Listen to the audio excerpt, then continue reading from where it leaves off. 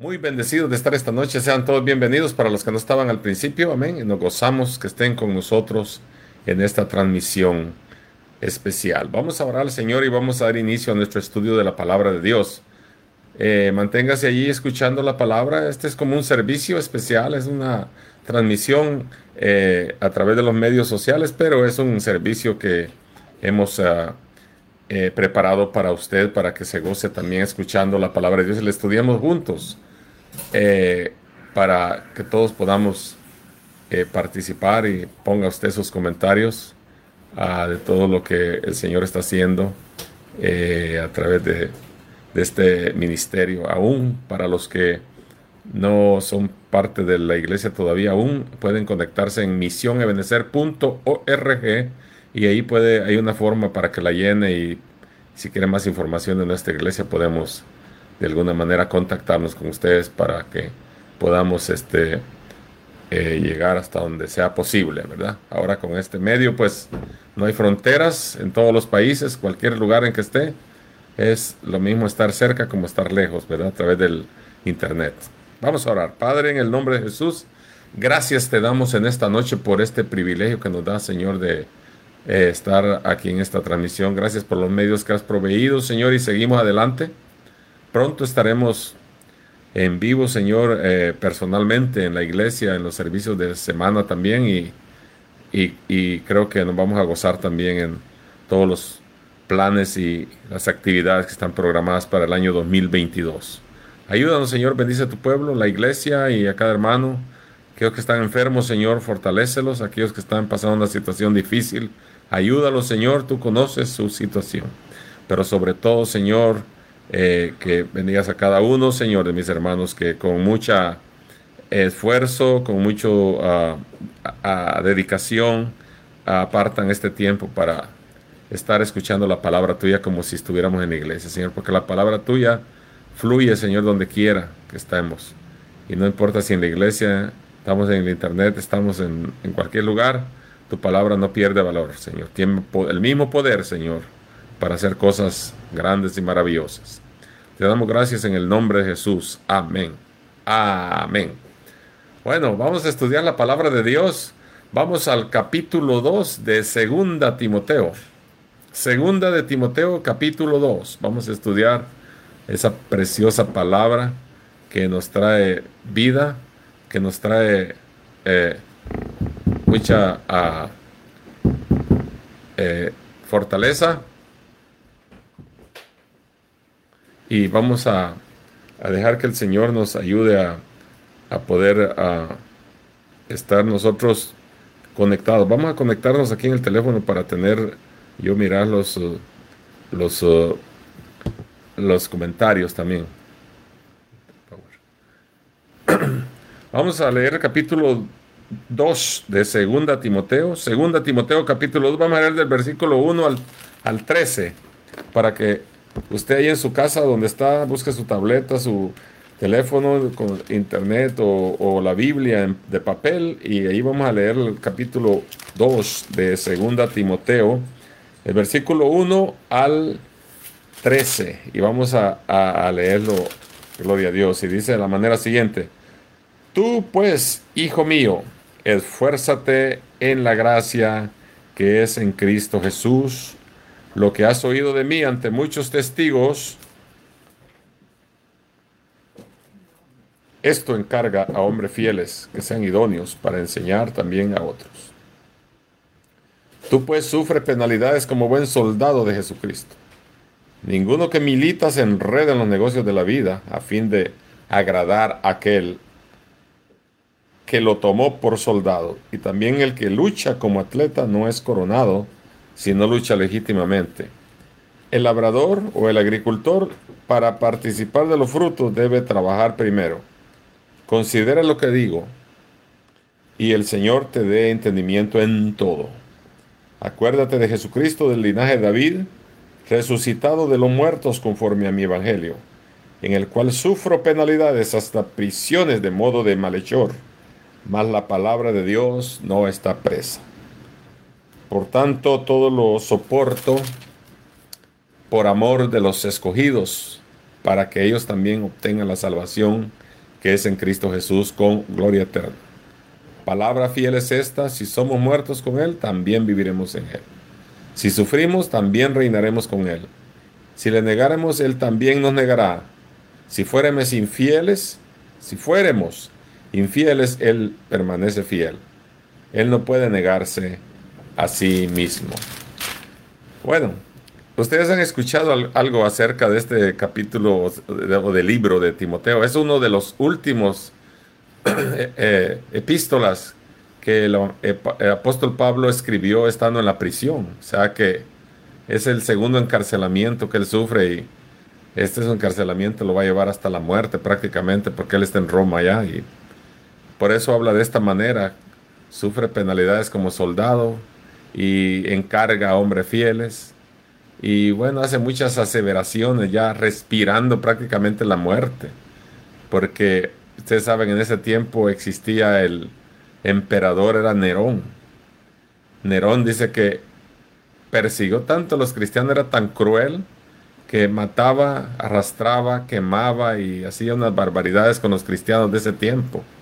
Por eso hemos dicho que ser cristiano en este tiempo, nosotros no hemos pasado nada, no hemos sufrido nada, no hemos sufrido ni una gota de lo que el apóstol Pablo está haciendo referencia aquí, y la historia misma nos habla también, que era una época, en ese tiempo ser cristiano era un asunto de vida o muerte.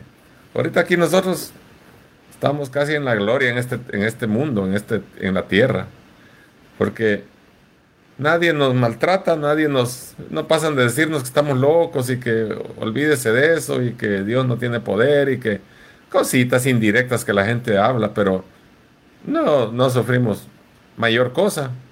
Pero Pablo estaba aquí en una situación de respirando la muerte. Estaba preso, con los soldados enfrente, a un lado. Con ellos dormía, con ellos se levantaba. Y también, también estaba custodiado, las cadenas estaban pegadas a su mano, y la otra estaba con el soldado ahí, más tenía cadenas en los pies también. O sea que así era día y noche. Una pena tremenda, ¿no? Pero aún así, fíjese que está ahora él enviando un mensaje a Timoteo, su hijo amado en la fe, donde lo está animando a que se esfuerce, como diciéndole: las cosas a Timoteo, mi hijo Timoteo, en la fe no son fáciles, pero persevera, prosigue la meta y sigue adelante como buen soldado de Jesucristo. O sea, porque imagínense cómo estaba él allí. Inclusive este Nerón había quemado muchos cristianos, y eran como, según la historia dice que habían como 14 barrios de, de personas en Roma de ese tiempo, pero 10 barrios los quemó, mandó quemar, y como cuatro barrios quedaron donde habían personas vivas, pero entre ellos habían judíos y griegos. ¿Y qué hizo él? Acusarlos que ellos habían incendiado a los otros. Él mismo había ordenado que se incendiara todo, y él acusó a los judíos y a los griegos de que ellos habían comenzado el incendio, y los persiguió en base a esa situación, para, como decir, para tener una base de por qué los perseguía. Pero él mismo las provocaba, y él mismo hacía, como decir, como decían en mi tierra, ponen el espantapájaros y él mismo se asusta, ¿no? O sea, dando a entender que él provocaba eso, y él mismo acusaba a otros que por eso mismo los iba a perseguir, porque ellos habían provocado tal cosa, y no era cierto, ¿no? Que él mismo la había efectuado, ¿no? La había principiado. Pero así era, ellos mandaban, el emperador decía la última palabra, hacía lo que se le daba la gana, no había nadie sobre él, pero se creían señores. ¿Se acuerdan que en el tiempo de Pablo y Pedro y todos los discípulos, decir Señor, era que había otro Señor, hablando de Cristo, era pena de muerte, porque el Señor era el emperador, el Nerón, César y todos los lista de emperadores que habían? Ellos eran los señores. Entonces, hablar de otro señor, curios, eso era debido a muerte. No había otro más que ellos. Por eso muchos creyentes cristianos eran perseguidos y muertos arrastrados y quemados vivos y echados a los leones y una persecución horrenda, ¿no? Y esta es una de las últimas cartas que él está escribiendo, donde anima a Timoteo y ahora pues a nosotros nos anima también, ¿no? En este tiempo que estamos atravesando difícil también, no exactamente igual, pero también el evangelio es rechazado, no es bien aceptado, especialmente en este tiempo, especialmente en este país y en otros donde hablar del evangelio a la gente le parece ridículo ya. Y hay gente que se siente defraudada o avergonzada por el evangelio y a veces desisten de hacerlo, desisten de continuar en las filas como creyente, como soldado de Jesucristo. Por eso le está diciéndole allí, tú pues, hijo mío, esfuérzate en la gracia que es en Cristo Jesús. Por eso más adelante o más atrás en Efesios 2:8 él dijo, porque por gracia sois salvos por medio de la fe. ¿Verdad? La gracia que es de Cristo Jesús, esa gracia que ha venido sobre nosotros y que ha sido una bendición el estar, el estar nosotros sirviendo a Cristo de una manera para a veces agradable, a veces difícil, pero no en la, como dije, en la misma magnitud como estaban los discípulos de Jesús o como estaba en esta oportunidad el apóstol Pablo en prisión. De ahí estaba escribiendo esta carta y yo no sé si usted podía estar en prisión animando a otros, porque solo Dios lo puede hacer en nosotros. O en el hospital ya para morirse y todavía animando a otros, prosigan a Cristo, amen a Cristo, que Él es el único y tal vez yo está para morirse usted. Así estaba Pablo ahí. Qué bonito cuando la gente hace eso. A nosotros nos ha tocado con muchas experiencias de gente que ha estado al borde de la muerte, creyentes, viejos creyentes que están al borde de la muerte y digan, sigan a Cristo, no hay nadie como Dios, y muriéndose. Algunos de cáncer, otros de situaciones difíciles, horrendas, pero ahí están, sigan a Cristo, sirvan a Cristo, no por ninguna manera se dejen de servir a Dios.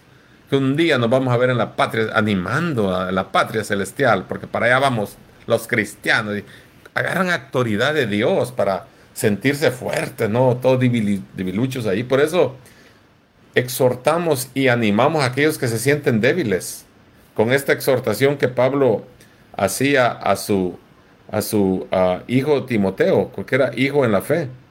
Timoteo era un hijo en la fe de Pablo y lo exhortaba a que prosiguiera eh, firme en lo que había aprendido de él, está diciendo ahí, o sea, en la gracia que es en Cristo Jesús y que has aprendido de mí, le dice en otras partes. O sea, animándolo de la prisión, que estaba en una situación precaria, una situación dura. Yo me pongo a pensar, pues, me río un poquito, no por me estoy riendo de la historia, sino qué cosas tan duras estar uno en una condición como estaba Pablo y estar animado. No sé si tú has pasado cosas difíciles en la vida y estás animado, porque algunos, por ejemplo, qué animado puede estar alguien, digamos, podríamos pensar nosotros que se le murió su papá, su mamá en el COVID-19, se le murió un hermano, una hermana, se le murió su hijo, se le murió esto, se le murió lo otro. ¿Cómo puede estar uno animado en el Señor cuando hemos recibido reveses en la vida de que no son tan agradables? Pero el que está firme en el Señor se mantiene firme hasta el final. Y ahí es donde está la diferencia. El mundo, ¿no? Con cualquier cosa flaquea.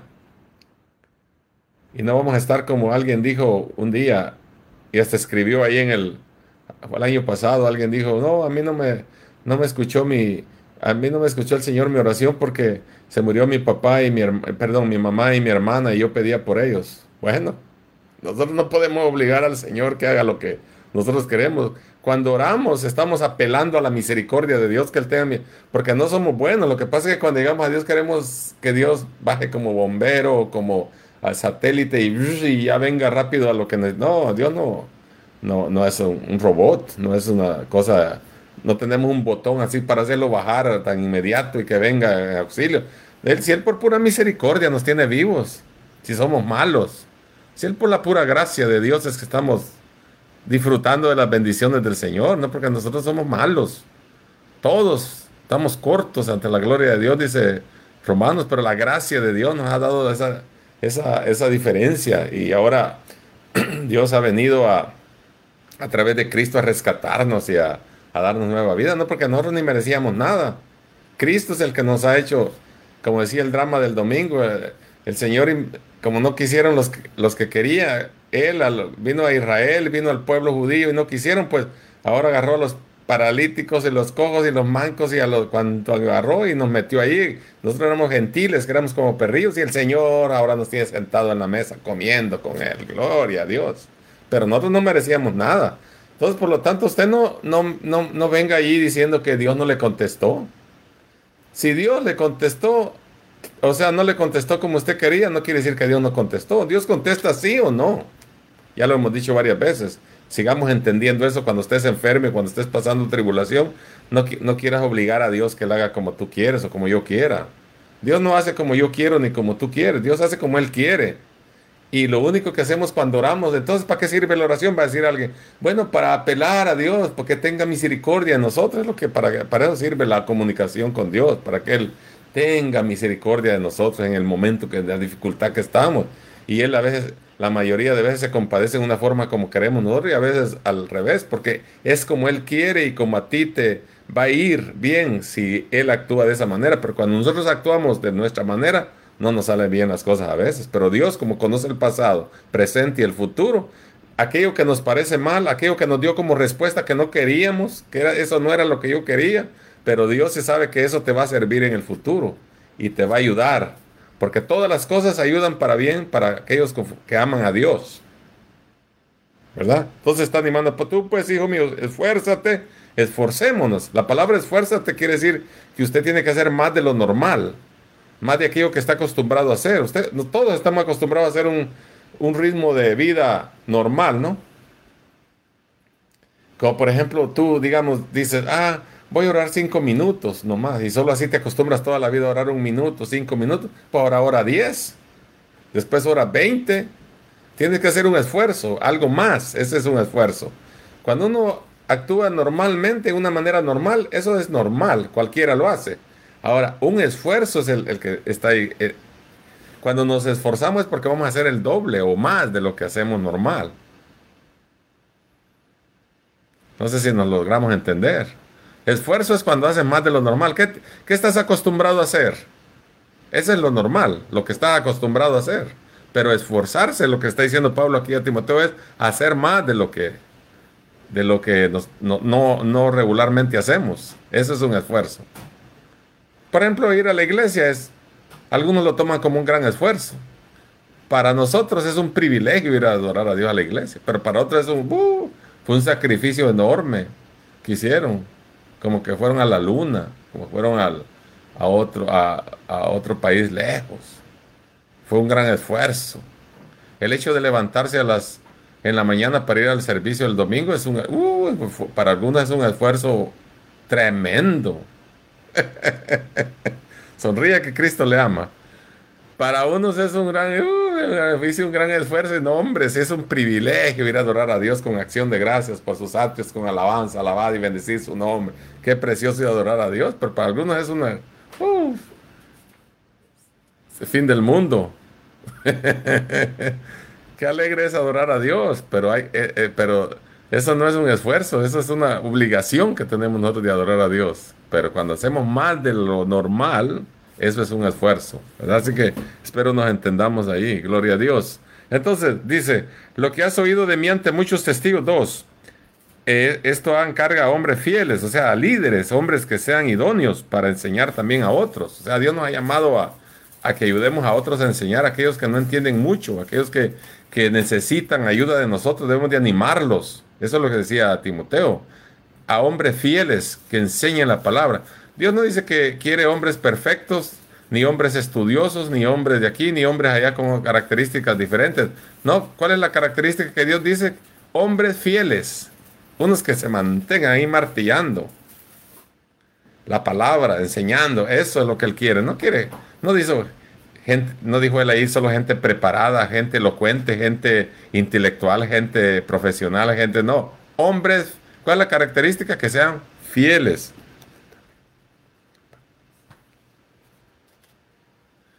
Que sean fieles. Tengo que conectar mi teléfono porque se está descargando. Disculpe. Entonces, fieles. La fidelidad es una característica preciosa que debemos nosotros tener. Tú pues, dice, sufre penalidades. O sea, como decir, tú pues, no quiere, está señalándolo a él. Tú pues. Como decir, no seas como los demás. Tú pues. Ese tú pues significa que lo está agarrando del montón. Tú pues. Sufre penalidades. Mire el ofrecimiento que le está haciendo. Usted estaría contento que alguien le ofrezca que va a ir a sufrir. Que le diga, venga, venga, conviértase a Cristo, venga a Cristo porque va a sufrir. No, imagínese que nos digan así desde el comienzo. Pues nosotros ya sabemos que el camino del Señor es de sufrimiento, pero no alienta a nadie que usted le diga, aquí va a venir, véngase a sufrir con nosotros. No, no va a animar a nadie así. Pero mire lo que le está diciendo Pablo a Timoteo. Tú, pues, hijo mío, dice, sufre penalidades, o sea, como buen soldado de Jesucristo. Aquí hay tres analogías. En el capítulo 3 hay de un soldado, en el versículo 5 hay de un atleta y en el 6 hay de un labrador o agricultor o granjero. El primero es el soldado. ¿Qué es un soldado? Un soldado está al servicio. Creo que el domingo medio lo mencioné cuando estábamos hablando acerca del trabajo misionero que debemos de efectuar, ¿no? Cuando el Señor dijo, id y hacer discípulos. Y hablé de un militar que cuando el soldado ya no le está diciendo si quiere o si puede o ahí cuando le dé gana, ¿no? Entonces ahora dice Pablo, ahora está haciendo una analogía aquí con un soldado. Dice, eh, tú pues sufre penalidades con un buen soldado de Jesucristo. Por ejemplo, cuando un soldado se enlista para el militar, él está ah, decidido a morir por el país, por la causa, por lo que está enrolándose. Él no dice, ay, si le toca ir a la guerra, si le toca ir a pelear, si le toca ir a lo que sea. Él está dispuesto a ir porque se enlistó para todo lo que viniera, no solamente para algo bonito o para algo suave, sino para todo. Ahora, ahí viene la analogía. Usted y yo nos enlistamos cuando venimos a Cristo, pasamos a ser parte del ejército de Dios. Pero imagínese un soldado no se enreda en los negocios de esta vida. No se enreda en negocios turbios.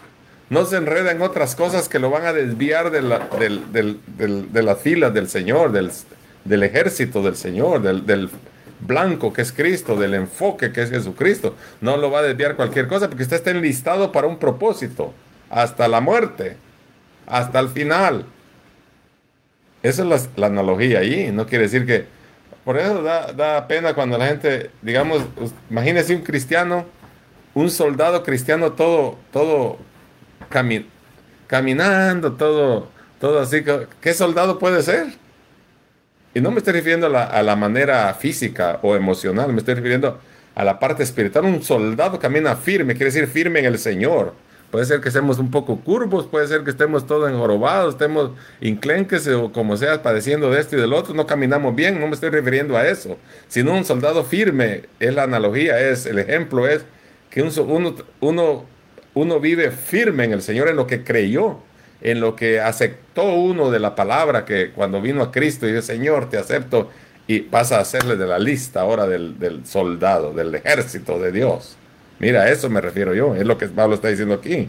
No estaba diciendo de otra manera, aunque aquí lo estaba hablando él de una manera literal. Ahí tenía enfrente a los soldados con él, o que lo tenían, porque antes no eran policías ni gente civil, eran los soldados del rey, eran los que estaban ahí. Entonces ahí él sacó todas estas analogías porque ahí tenía enfrente a los soldados, pegados a él, ahí amarrados, como dice, engrietados con él, ahí estaban. Entonces él sacó la analogía de ahí como soldado, él lo estaba mirando ahí enfrente de la cárcel. Ninguno que milita se enreda en los negocios de la vida a fin de agradar a aquel que lo tomó por soldado. ¿Quién tomó por soldado a ti? ¿A quién agradas tú? ¿Quién te tomó por soldado? Si fue Cristo, hay que agradarlo a Él y no quedar mal con Él. No decir, ay, no, hoy no puedo. No, pues imagínense, por eso pusimos la analogía también, que un soldado le diga a un militar que hoy no puede, que mañana, que más tarde. ¿Cuándo le van a perdonar eso? Y nosotros con Cristo a veces hacemos así, Señor, ahora no puedo, tal vez mañana. Ay, no tengo ganas. voy a descansar 6 meses. Como algunos agarran, ahora han agarrado la maña a la gente de agarrar descansos sabáticos. Y dice que el descanso sabático tarda de 6 meses a un año y no vienen a la iglesia en todo el año. Nunca había visto eso. A eso se refería un descanso sabático, era de un periodo largo, de meses o de varios. Pero uno no puede agarrar, no, pues me muero yo con un descanso sabático de meses. Digo yo, bueno, ya no me, de aquí a un mes ya no me dan ganas de hacer nada. Y hay muchos que solo viven ahí en descansos sabáticos. Agarran hasta un año de vacaciones, 2 años. Y digo yo, ¿de dónde se sacaron semejante cosa? A ver, yo me río solo.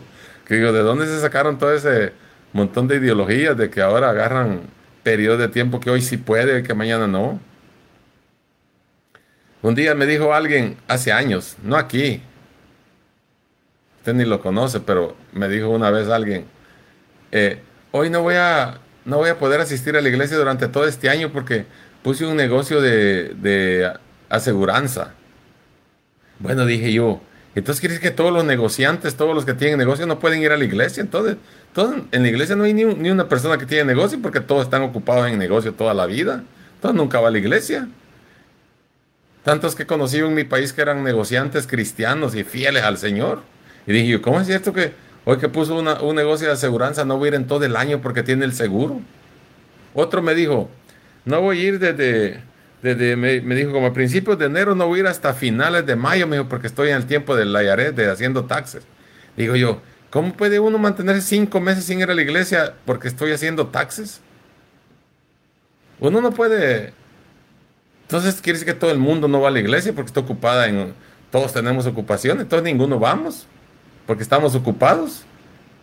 No sé si nos entendemos ahí. Dígame, porque ahora sí ya estoy mirando aquí los, o diga, ouch, como dicen en inglés, ¿verdad?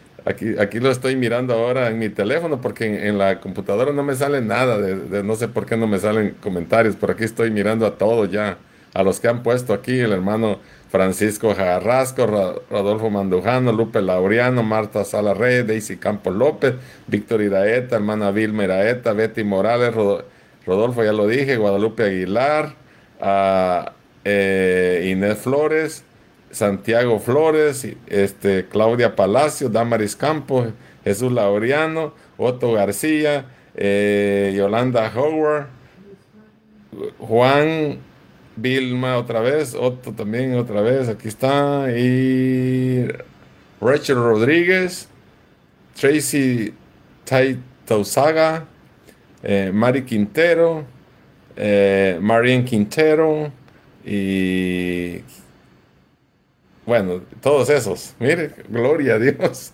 Ya, hoy sí los veo. Así que bienvenidos otra vez. ¿Cómo estamos? ¿Bien? Diga amén, diga algo ahí. Gloria a Dios. Bueno, mire, ¿cuántos quieren ser soldados de ahora en adelante de Jesucristo? ¿Ya entendió qué es ser soldado ahora? Yo sé que usted ha visto los soldados ahí, pero cuando vamos a la palabra decimos, ¿quién es soldado de veras? Un soldado anda firme en el Señor.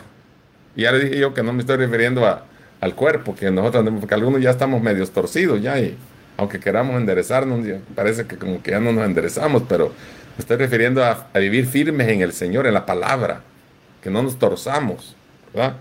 Ninguno que milita se enreda en otras cosas. Y también el que lucha como atleta. Mire, Pablo también estaba acostumbrado a ver a los que corrían en Grecia, en los atletismos, en las Olimpiadas, porque es donde nació todo eso, en las Olimpiadas, en Grecia.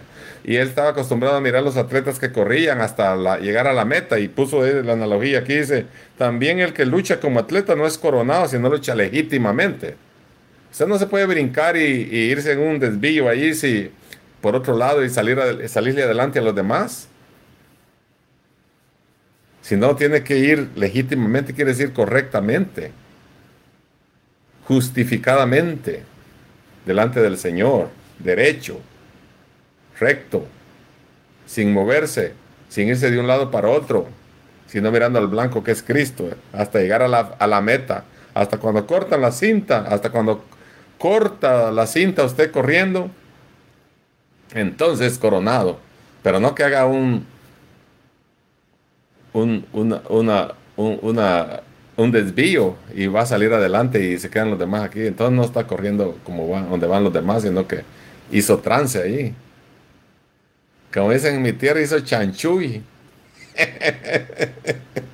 ¿Cuántos me entienden esa palabra? No, hay que ir legítimamente. Y entonces dice el 6, el labrador para participar de los frutos debe trabajar primero. Mire, otro ejemplo. Usted no puede ser coronado, no puede llegar al final si no trabaja. Usted no puede recibir fruto, o sea, no puede ir a levantar cosecha si no sembró. Por eso pone de ejemplo el labrador también para agarrar fruto, para comerse los elotes, el trigo y cuanta cosa, las uvas y las manzanas y todo, ¿verdad? Él primero siembra las plantas o la semilla o lo que sea y luego va a comer. Pero si no sembró nada, ¿qué va a cosechar? Nada. Entonces, a- así nos pasaría a nosotros también vivir una vida floja, hueca, sin fruto. ¿Y qué vamos a cosechar? Nada. Que no sembramos nada. Eso es simple, sencillo, ¿verdad? Y vamos a pasar ahí porque eso es fácil de entenderlo. El labrador es un agricultor, un granjero, que tiene que... Tres cosas hizo Pablo aquí animando a Timoteo. Como soldado, como atleta y como labrador o agricultor o como granjero. Tienes que luchar. Y puso de prototipo o de analogía esas tres cosas, ¿no? Eh, como soldado a mantenerse firme. Como eh, soldado que sufre penalidad y está dispuesto a dar su vida. Como atleta, entrena arduamente y desea ganar. Ajá. El atleta se entrena. Nosotros también nos entrenamos en la palabra de Dios. El granjero tiene que trabajar duro y ser paciente hasta que viene la cosecha. Porque no va a ser que hoy sembró y mañana va a cosechar. Tiene que esperar la lluvia y darle tratamiento, podarlo y va a dar fruto.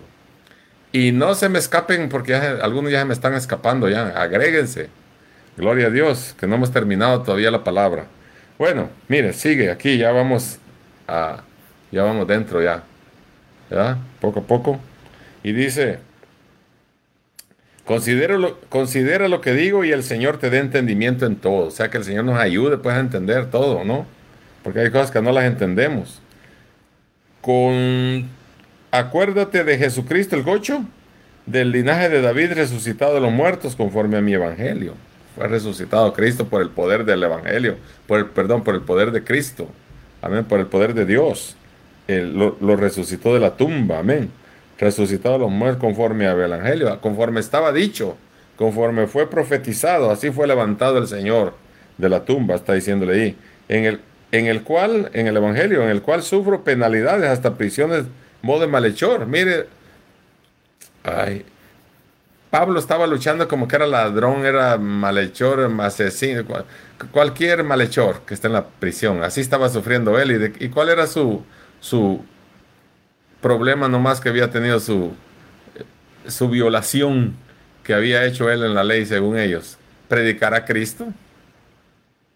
Eso era lo único que había hecho y ya con eso lo creían que era un malhechor, un mañoso, un mafioso, cuanta cosa, y lo echaron preso. Por eso está escribiendo su última epístola aquí desde la prisión. Dice, por eso sufro como malhechor. Está hablando él, más la palabra de Dios no está presa. Mire, todavía da él la esperanza ahí que él está preso, pero la palabra de Dios no está presa. Esa vuela por todos lados. Esa todavía sigue predicada. Por eso cuando estábamos en la pandemia, la pandemia está aquí, estoy en el hospital, estoy allá, estoy ahí, pero la palabra del Señor no está presa. Puede ser que nos reunamos aquí, nos reunamos allá, pero la palabra del Señor no está presa. Esa hay que hablarla y esa vuela por donde quiera y no importa dónde, tiene el mismo poder. Por tanto, todo lo soporto por amor a los escogidos. Mira, él está sufriendo, dice, por amor a los escogidos, o sea, a los hermanos a todos los hermanos, a los de las iglesias, a que les escribe, ¿no? Para que ellos también obtengan la salvación. Mire, el afán de Pablo, estaba prisionero, pero quería que se salvaran todos, que fueran salvos, que no se quede ninguno. Por eso sufro, dice él, que es en Cristo Jesús con gloria. Oiga esto, qué precioso, con gloria eterna. Gloria eterna. No un paguito ahí que no sirve. Gloria eterna, no de unos meses, de un día, de una semana. Eterna, gloria eterna. Palabra fiel es esta, dice, continúa diciéndole, si somos muertos con Él, también viviremos con Él. Si sufrimos, también reinaremos con, mire qué promesa, reinaremos. ¿Qué idea le da eso cuando habla de reinaremos? Que vamos a ser reyes y sacerdotes, como dice Apocalipsis al final allá, ¿no? Cuando Él regrese, dice que cuando estemos en la boda del Cordero 7 años y regresemos a la tierra con Él, dice, seremos como reyes y sacerdotes. Hombre, eso está tremendo. Si le negáremos, Él también nos negará. O sea, que aquellos mentirosos que se avergüenzan, aquellos que cuando les preguntan del Evangelio se hacen como que no saben nada, de esos también Él se va a avergonzar aquel día también. Ya tienen ellos, van a tener su paga también. Si fuésemos infieles, Él permanece fiel. Mire qué promesa. Aunque nosotros andemos tatarateando ahí por todos lados, todos en cuanto sí, en cuanto no, todos tambaleando, Él permanece fiel. Y esa es la promesa más grande que tenemos y la hemos dicho miles de veces. Señor permanece fiel aunque el mundo se mueva, hagan relámpagos, terremotos, incendios y se mueva la tierra para allá y para acá como el borracho. Él permanece fiel. Ahí dice que nosotros titubeemos, Él permanece fiel. Así que no se preocupe usted que cuando nosotros estamos titubeando, tambaleando, sin fe y todos ahí raquíticos, el Señor también está sufriendo. No, Él permanece fiel. Él no se mueve de su lugar. Él está en el trono, en la gloria eterna, intercediendo Cristo por nosotros. Ahí está Él. Así que él no puede negarse a sí mismo porque no ha pecado también. Ahí dice, Él no puede negarse a sí mismo porque no ha pecado. Nosotros sí debemos negarnos a sí mismo si queremos alcanzar misericordia de Dios. Si alguno quiere venir en pos de mí, ¿qué digo? Niéguese a sí mismo. O sea, deje a un lado todo. Rechace todo por amor a Cristo. Y miren lo que dice acerca de un obrero aprobado. Recuérdales esto, exhortándoles delante del Señor a que no contiendan sobre palabras, lo cual para nada aprovecha, sino que es para perdición de los oyentes. Ahí pasan hablando de una cosa, pasan hablando de otra y no llegan a ninguna conclusión. Solo palabreríos de aquella gente que habla y habla y habla y habla y ahí solo palabras vanas y profanas. Por ahí habla más adelante, ¿no? Solo hablando esto, hablando lo otro, hablando esto y hablando lo otro. Y es chiste aquí, chiste allá y esta historia aquí, historia allá. Pero nada edifica.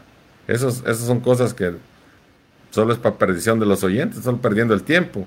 Pero dice el 15, procura con diligencia presentarte ante Dios aprobado, como obrero que no tiene de qué avergonzarse, sino que usa bien la palabra de verdad. No sé si usted sabe este cantito, ese es un canto, dice, procurad con diligencia presentarte ante Dios, como obrero aprobado, avergonzado, no, no, no, más que traza la palabra de verdad. Procurad con diligencia presentarte ante Dios. ¿Ya había oído ese canto usted? Es un cantito precioso del 2 Timoteo 2:15. Procura con diligencia presentarte ante Dios, obrero aprobado y no desaprobado. Qué feo cuando uno está en la escuela y recibe un certificado que no está aprobado, no que está reprobado. Yo antes creía que cuando le decían reprobado aún era porque estaba arriba del probado. Y que sí, es al revés. Cuando está uno reprobado quiere que no pasó, no llenó los requerimientos, no ganó el grado, ¿verdad? Y entonces a muchos les pasará así. Pero hay que procurar con diligencia, dice, con habilidad, con sabiduría, presentarse a Dios aprobado, como obrero que no tiene de qué avergonzarse. Como en otras palabras, si hablamos en nuestro español, como decir que no tiene quien le machuque la cola, sino que está obrero que no tiene de qué avergonzarse, que usa bien la palabra de verdad, la palabra de Dios, es la verdad, que la usa bien, que no la trastorna, que no le da mala interpretación, que no quiere que no va acomodándola a su vida, como a muchos en este tiempo ahora. Yo creo que la palabra del Señor dice que esto y esto, no creo que Dios sea aquí, no creo que Dios sea allá, no creo que Dios sea tan malo, no creo que Dios... Cada quien quiere interpretar como quiere, no, la Biblia no se interpreta como uno quiere. Hay reglas, hay maneras de cómo interpretar la Biblia. Entonces dice, procura con diligencia presentarte ante Dios como obrero que no tiene de qué avergonzarse, sino que traza bien la palabra de verdad. Más evita, y ahí viene el contexto, más evita profanas y vanas palabrerías, porque conducirán más y más a la impiedad. Te apartan de Dios. Wiri, wiri, wiri, wiri, solo hablan, apodos, maldicencias, palabras torpes, y todo eso solo viene a apartarnos más de Dios, a la impiedad. Entonces, dice, y su palabra carcomerá como gangrena del hueso, son Himeneo y Fileto. Habían estos dos cuates aquí que parece que hacían la vida imposible, porque dice, y su palabra carcomerá como gangrena. Gangrena, ustedes saben que es la gangrena, ¿no? Aquello que pudre, que la gangrena es aquello que digamos, que alguien tiene algo en la piel y todo, y eso viene a carcomer la piel, esa inflamación, esa infección viene a podrir todo el resto del cuerpo. Así dice que era Himeneo y Fileto, pero ese palabrerío que no sirve para nada, no te viene a edificar, no te viene a confortar, no te viene a perderte, a infectarte.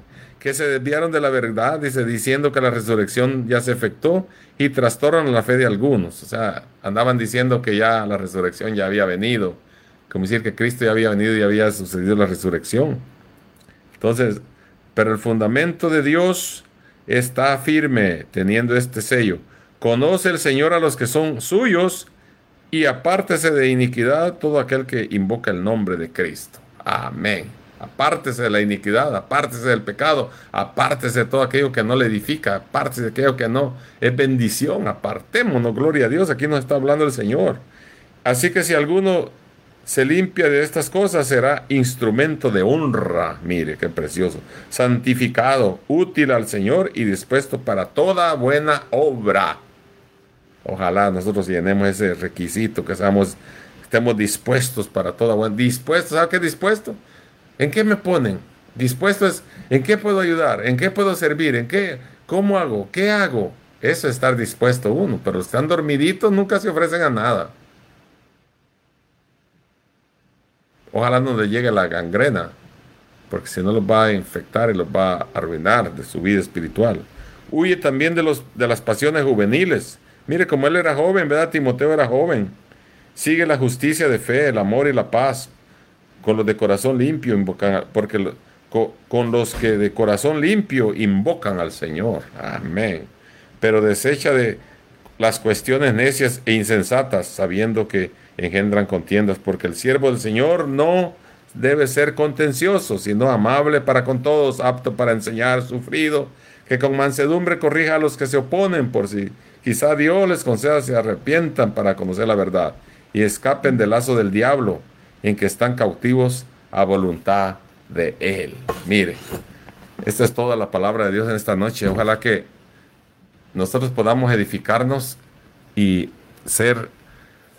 esforzarnos y ser animados con esta palabra que ahora se nos da a tiempo. Algunos y otros fuera de tiempo, pero llega y podamos nosotros servir a Dios con gozo, como soldados de Cristo, sin apartarnos de la verdad que solamente se encuentra en Él.